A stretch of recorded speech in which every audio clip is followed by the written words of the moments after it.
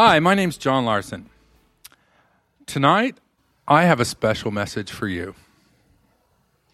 I've been working in communities of people who have been leaving the Mormon church for over 10 years now.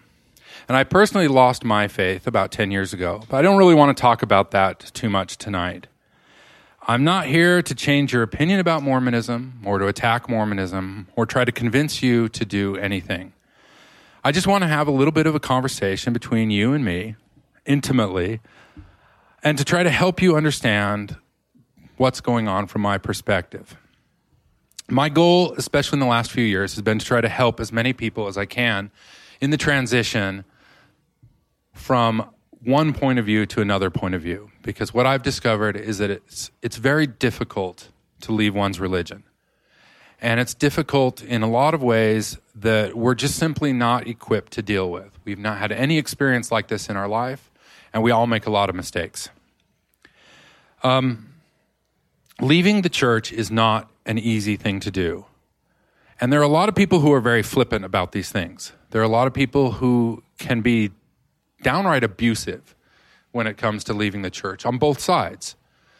There are many people who decide that the faith is not for them, and they become aggressive, and they become bombastic, and they become sort of in your face about it. They want you to know that they think that you're wrong.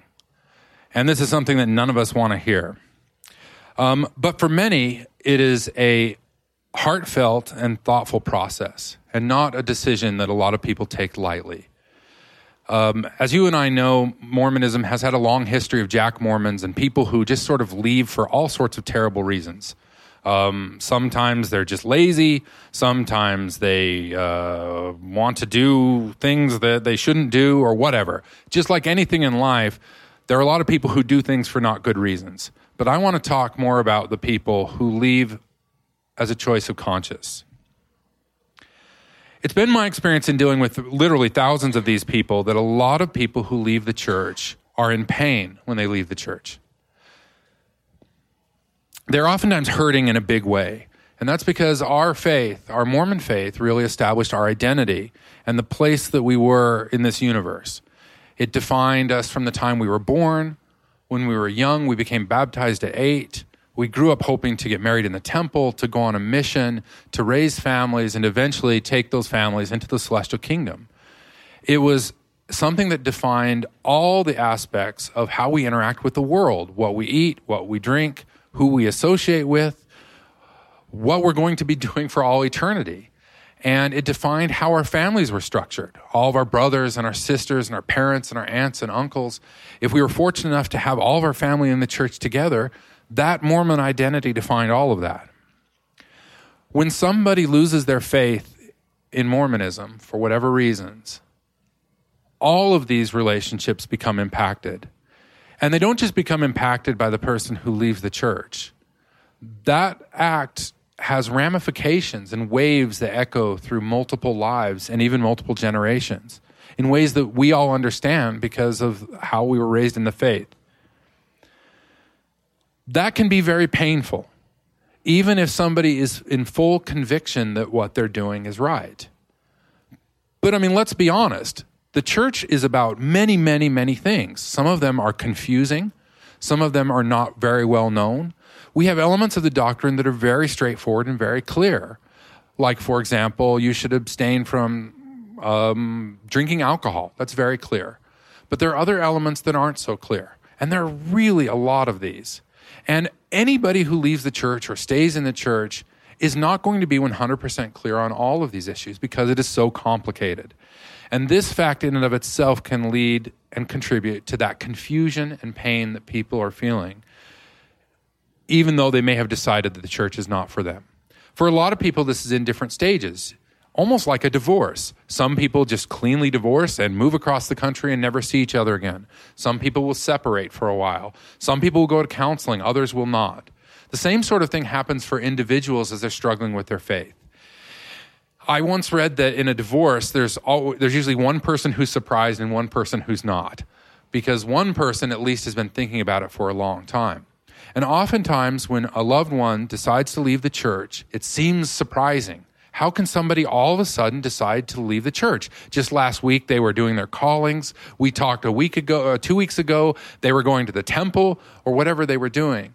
But oftentimes, the decision to leave the church can be a pinnacle of a lot of years of thoughtful consideration and trying to decide what's right for them and their family. What unfortunately happens, in my experience, is that when it comes time to leave the church, there's a lot of confusion about what's next. There are very few support networks out there to help people in that transition. And the transition is seen as something like being a quitter or being a deserter, leaving your family and friend behind. And this can cause a lot of pain that comes out in unhealthy ways on the part of the person who leaves. They're oftentimes filled with a sense of being betrayed or being the victim of a fraud. And even though all the actions they did in the church might have been out of love, and it might have been something that they themselves participated in, they're sometimes left with a lot of confusion about their place in the world and their place with their family and in the church. And this tends to come out in anger and in emails or texts or destroying the family reunion by talking about things that nobody really wants to talk about. And let's face it, our society, our culture does not have a really great way to dialogue about these things. There's not a really great way to tell your mother that you disagree with her faith without it sounding crass and offensive. And sometimes for the people who are leaving, these thoughts and feelings are so complicated, they don't really have good words for them. And it will come out sort of bumbly and confusing, and which contributes to the problem. Because of that strong sense of Mormon identity, oftentimes those who leave the church struggle to find a new identity. And this phase, in my experience, oftentimes lasts between 6 months and 2 or 3 years, where somebody is trying to figure out who they are and what they stand for. Usually this is a short-lived experimentation phase that, in fact, most human beings go through at some time in their life.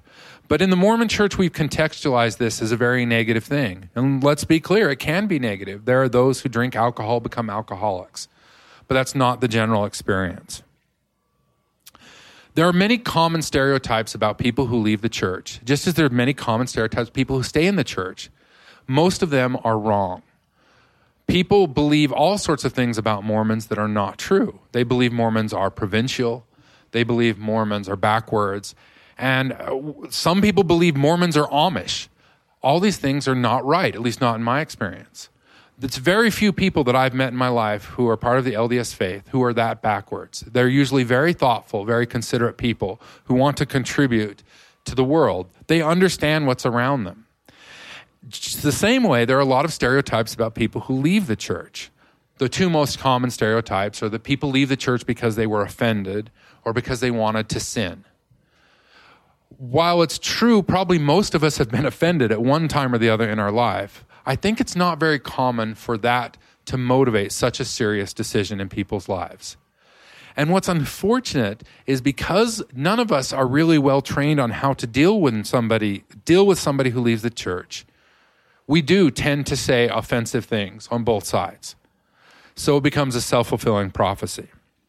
As to sin, this is a tricky issue because you and I both know that there are a lot of people who commit sin all the time, including all of us.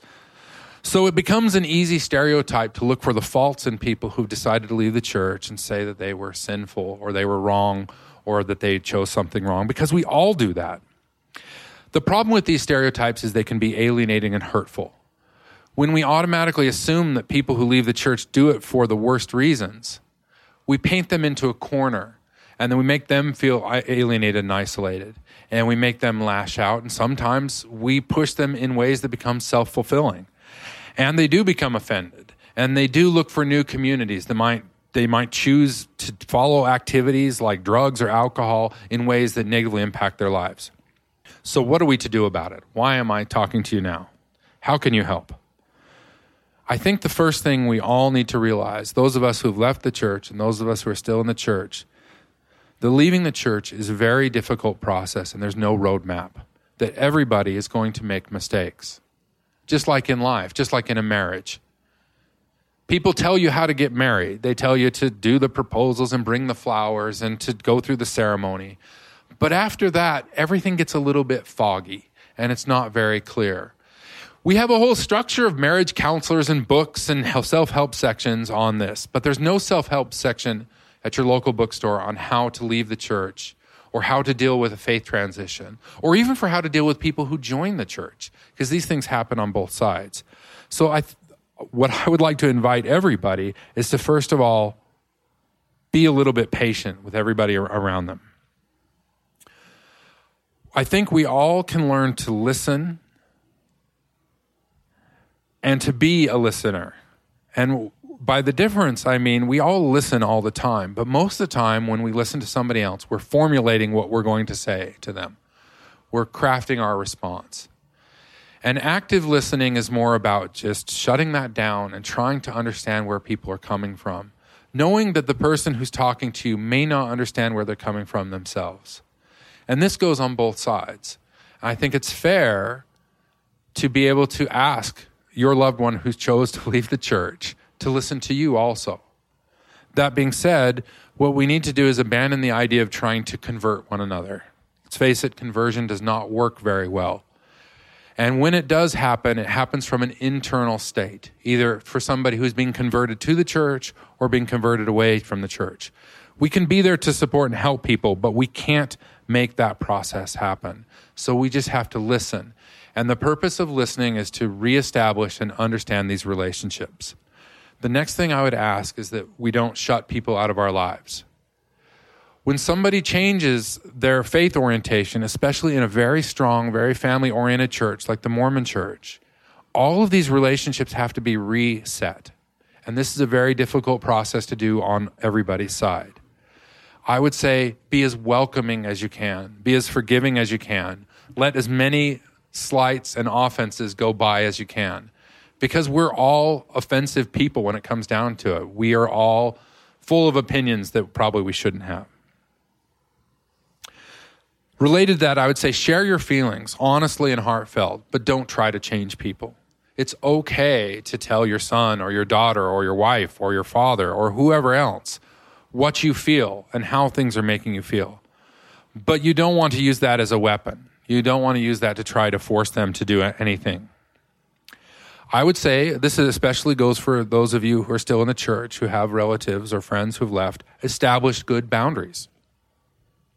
It's okay to say, I don't want to talk about religion, or these things are sacred to me and I would prefer not to address them. It's okay to say, I don't want to talk about the temple, or I don't want to read those books. That's perfectly fine. But what you don't want to do is establish that boundary of that person. You don't want to say, you're an apostate, I don't want you in my life. Or you're my neighbor, and since your children no longer go to church, I don't want your children playing with my children. These things are hurtful, and they cause the division to happen. It's okay for you to not have a coffee maker. That's fine. But it's not okay to go into somebody else's house and tell them they can't have a coffee maker. And that's the kind of boundaries that we need to set and understand. And the last thing I would offer is to try to understand that nobody is trying to hurt anybody else. When these decisions are made, they're usually made very heartfelt and from a very sincere place. And it's not about you. It's about an internal state of faith, an internal state of belief. As Mormons, we believe that everybody has the gift of the Holy Ghost, the light of Christ. As Mormons, we believe that everybody has the light of Christ, and that those who have been baptized get the gift of the Holy Ghost, which gives us special knowledge. And we're taught to rely on our feelings to try to discern truth from falsehood.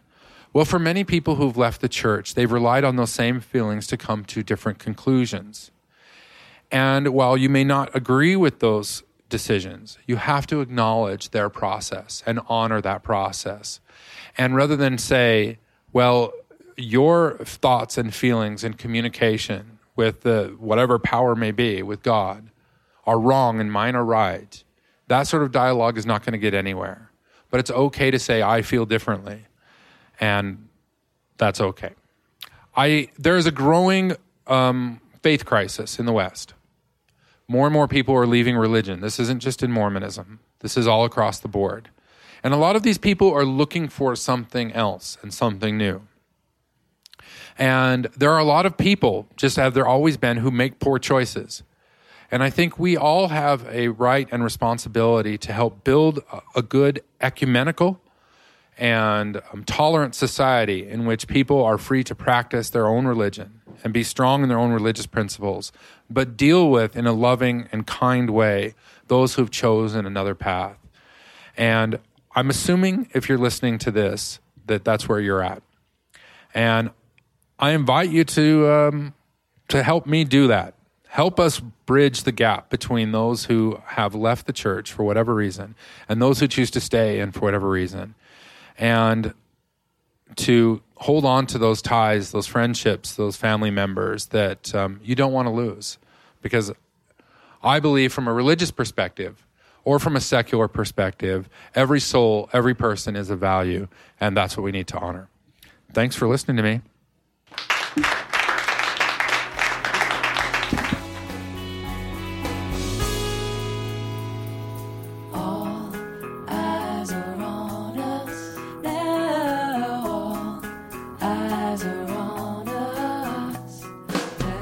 Mormon Expressions is a production of the Whitefields Educational Foundation. Visit us online at whitefieldseducational.org to find more about our current initiatives. Mormon Expressions is recorded live in downtown Salt Lake on Tuesday nights at 7 p.m. If you're in the area, please come join us in the studio.